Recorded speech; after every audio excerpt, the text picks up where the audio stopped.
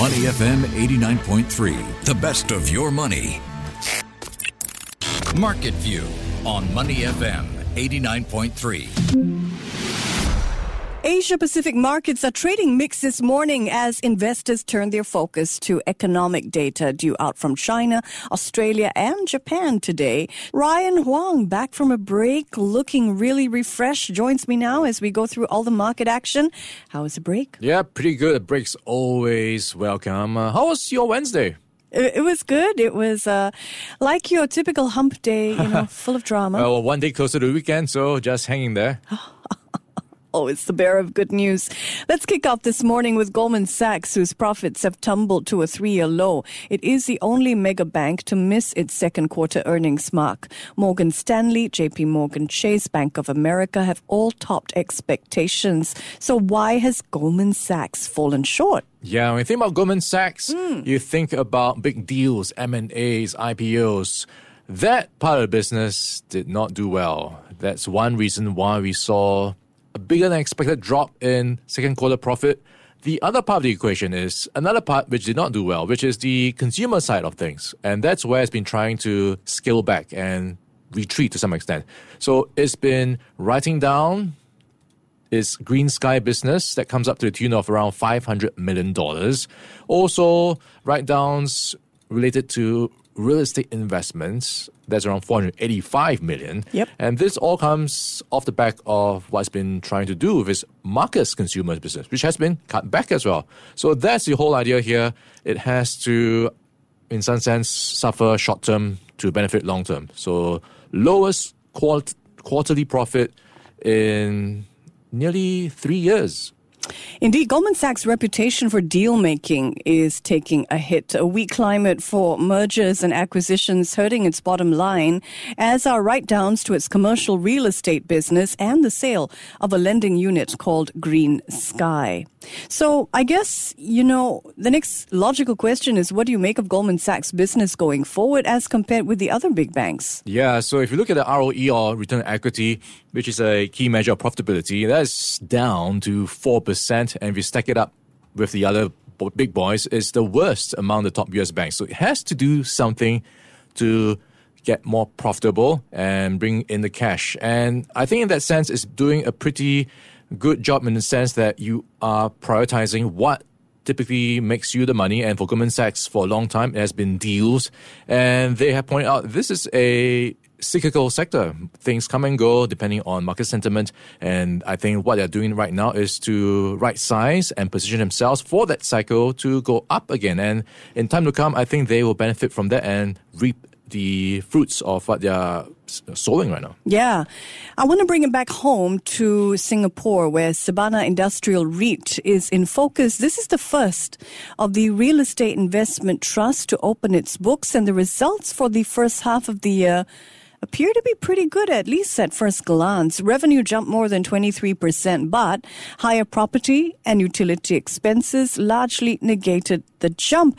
Walk us through the numbers. Just how is Sabana REIT doing? Yeah, if you're an investor, you're going to be liking this headline. Yeah. DPU is up 1.3% to 1.61 cents per unit. And this is for the first half on what they describe as strong operational performance. So on the surface, you've got that going on for it. And they say this improvement is backed by a better occupancy rate, underpinned by strong leasing momentum.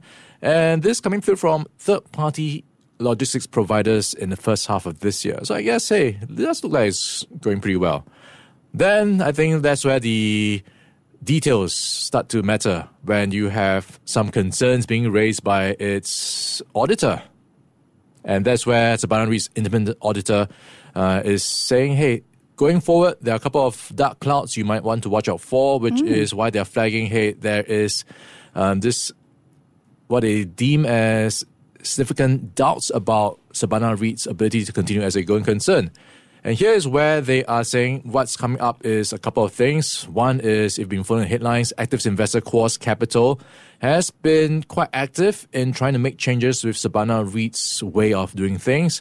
And this is with the whole model of how a REIT is managed. Typically, you have a REIT manager in charge, so they want it to be changed to an internal structure to reduce conflicts of interest, or at least what Quos is deeming it, which would be what they feel more aligned to international standards. So if this is this big push right now, where there might be a change in the way it's being run, and in turn, if that change happens, it could affect financing agreements with various lenders. So it does throw up a lot of uncertainty for things like your operating metrics and what to look out for in terms of costs and how things are even run. So there's a lot of things in the air right now that I think which the auditor is trying to flag. We'll keep an eye out on those auditors flashing warnings there. Sabana Industrial REIT has a portfolio of 18 industrial properties spread across Singapore, including logistical hubs and warehouses. It will pay a distribution per unit of 1.61 cents. That's a bit higher than a year ago. There are doubts about Sabana's ability to stay in business, right, Ryan?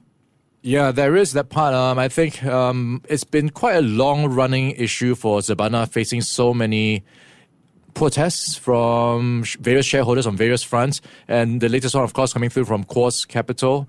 They have been trying to make changes. And this is with the view of how Sabana REIT also shares the same sponsor as ESR Logos REIT, ESR Group. So there is what they deem as conflicts of interest, because both operate in the same space. So there are questions whether everything is going to be smooth, in the sense that who is going to get priority when it comes to the sponsor deciding who gets the property they're trying to offload. So there are a lot of questions that they to answer. And I think a lot of questions as well around the way the REIT manager is structured. So a lot of uncertainty, which could be some headwinds for Sabana REIT's share price. The activist investor Quartz Capital Management is trying to remove Sabana REIT's management team, and it has called for an extraordinary general meeting to do so. Stay tuned for more details on this side of the story as it plays out.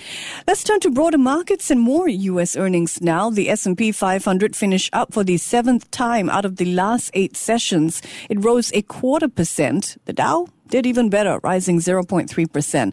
The NASDAQ finished basically flat, but still in the green. Now, one stock that lost a bit of ground, in fact, it's been losing more in after-hours trade, is Tesla. It has posted mixed results after the markets close. Do you think... Okay, let's have a look at the numbers. Down 4% in after-hours action. So do you think that investors are disappointed with Tesla's results, or are they maybe taking profits on the stock's recent rise? There has to be a certain element of taking profit here. So you mentioned 4% down in after hours. How has it been doing so far? Year to date, it's up 169%. So what's 4%, right, in the grand scheme of things? Maybe it is time to look at your accounts. Maybe it's time to figure out, has everything been priced in? And if you look at the latest numbers, people are saying, hey, it's not what I thought it was, in the sense that it was weaker than expected. And also part of the trouble here is the overall numbers. Even though revenue is going up, it's coming at a price. And that price is that Tesla has to offer discounts to bring in revenue, to raise sales, to make it cheaper.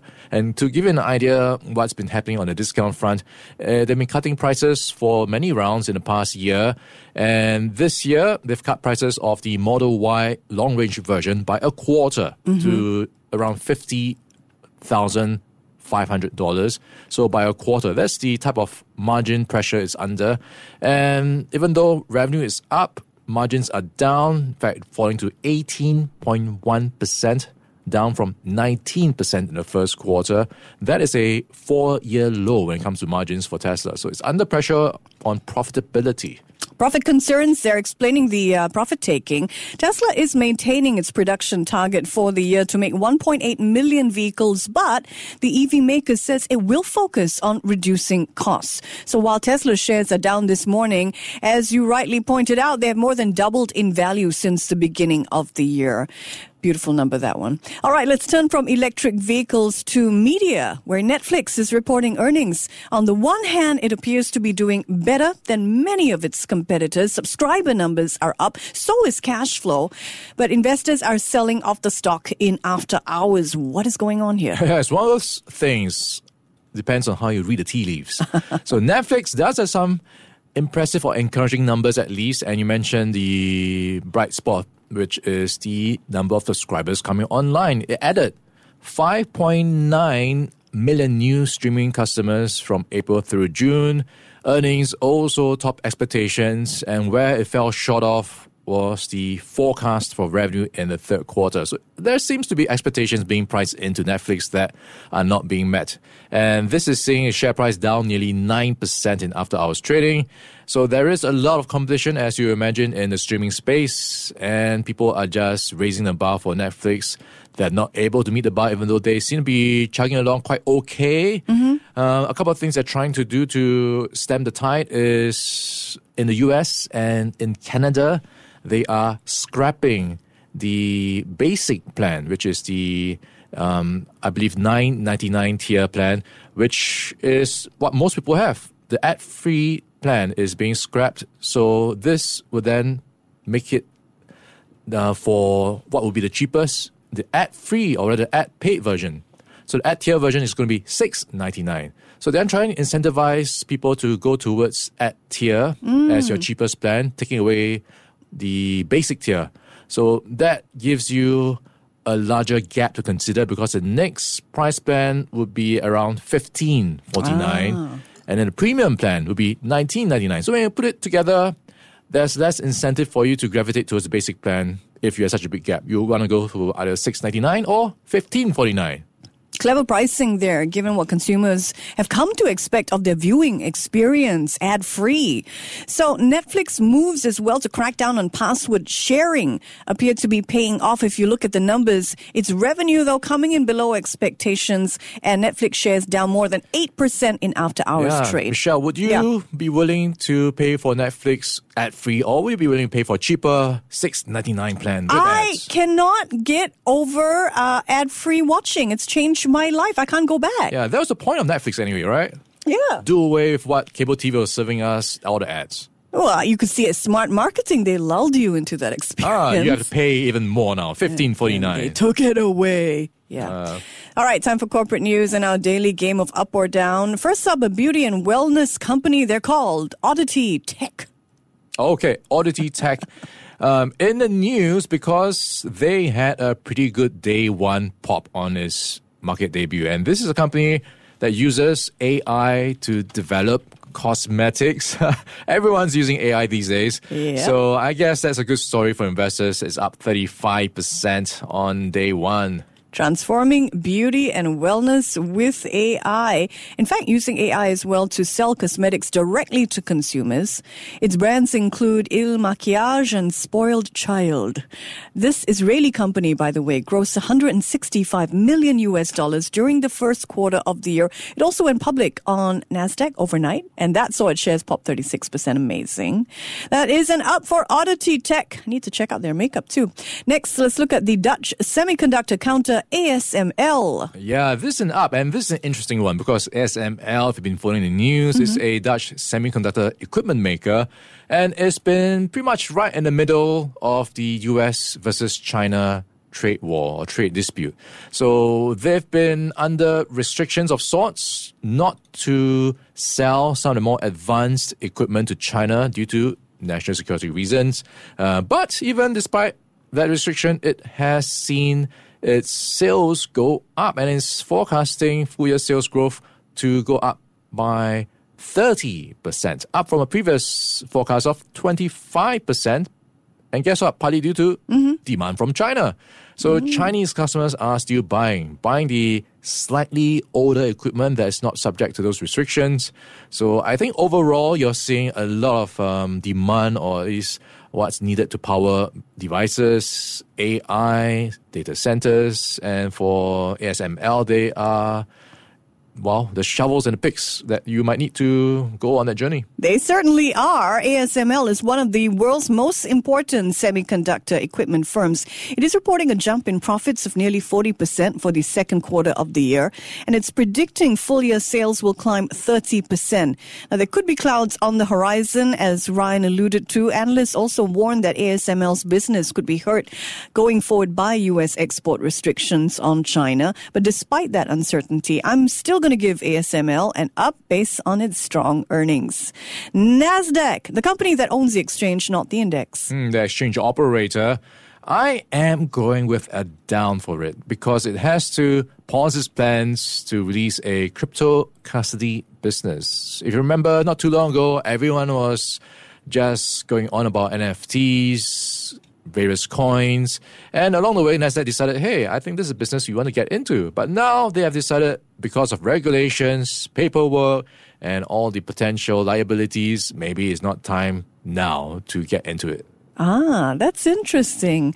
I take a slightly different view on NASDAQ this morning. Their second quarter profits are coming in above expectations, and the exchange is apparently doing a good job of diversifying its revenue stream, so it's not as dependent on fees from new listings. I'm going to give NASDAQ an up.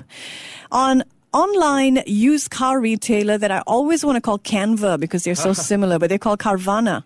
Carvana is a pretty nice name. It is up, and this is because it has managed to reach an agreement with some note holders to reduce their debt by $1.2 billion. And investors are liking the news that the balance sheet is going to look nicer, so I'm going with up. Yeah, I'll join you there. Investors have gone crazy over this stock, Carvana. It has a lot of debt, but has reached an agreement with its creditors to restructure more than $1 billion of that debt load. Carvana shares jumped 40% overnight. They are up 1,000% since the beginning of the year. You heard me right, 1,000%. So up and away for used car retailer, online car retailer as well, Carvana. For our last entry, let's come back home. Let's look at Keppel. All right, Keppel is going to be an up for me, and this is potentially game-changing. It's the first hydrogen-ready coal generation plant. So quite a mouthful, but in short, it is the first power plant to be announced in Singapore in 7 years. And as we outlined, it is hydrogen-ready, which means it's going to be greener and possibly pave the way of more to come. So I'm going up for Keppel because of its new project. Keppel has broken ground on a new hydrogen power plant on Jurong Island. It will reportedly be the most energy-efficient plant in Singapore when it comes online in 2026. So I'll join you there. Let's give Keppel an up. Do you like heavy movies, Ryan? It depends on, I guess, what else is happening around me, because it can be quite draining. You need to be in the right mood to be able to absorb everything. Good point. So Oppenheimer and Barbie, or Barbenheimer, people have been calling it, both open tomorrow. I want to share a little factoid I learned about Oppenheimer. The IMAX version is the longest IMAX film ever made, and I don't mean time.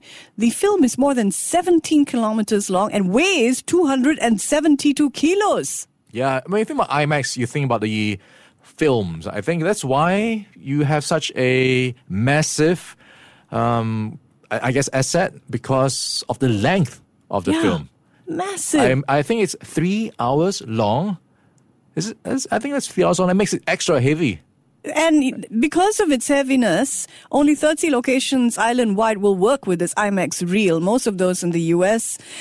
Bad news, you can't watch the IMAX version in Singapore just yet. Yeah. Are you going to watch Barbie or Oppenheimer first? Start heavy or start not so heavy? I think I start with Oppenheimer and then transition to light Barbie. She's pretty, but not so deep, apparently. And on a, higher note? I guess. What about you? Giving a miss or definitely watching both? I'm going to watch a Tom Cruise movie first. I haven't watched that yet. You can tell me whether you think it's worth my money, all right? I will. Thank Maybe you. This weekend. Ryan Huang there. I'm Michelle Martin. Stay with us here on Your Money. Before acting on the information on Money FM, please consider if it's suitable for your own investment objectives, financial situation, and risk tolerance. To listen to more great interviews, download our podcasts at audio.sg or download the audio app. That's AWEDIO, audio at the App Store and Google Play.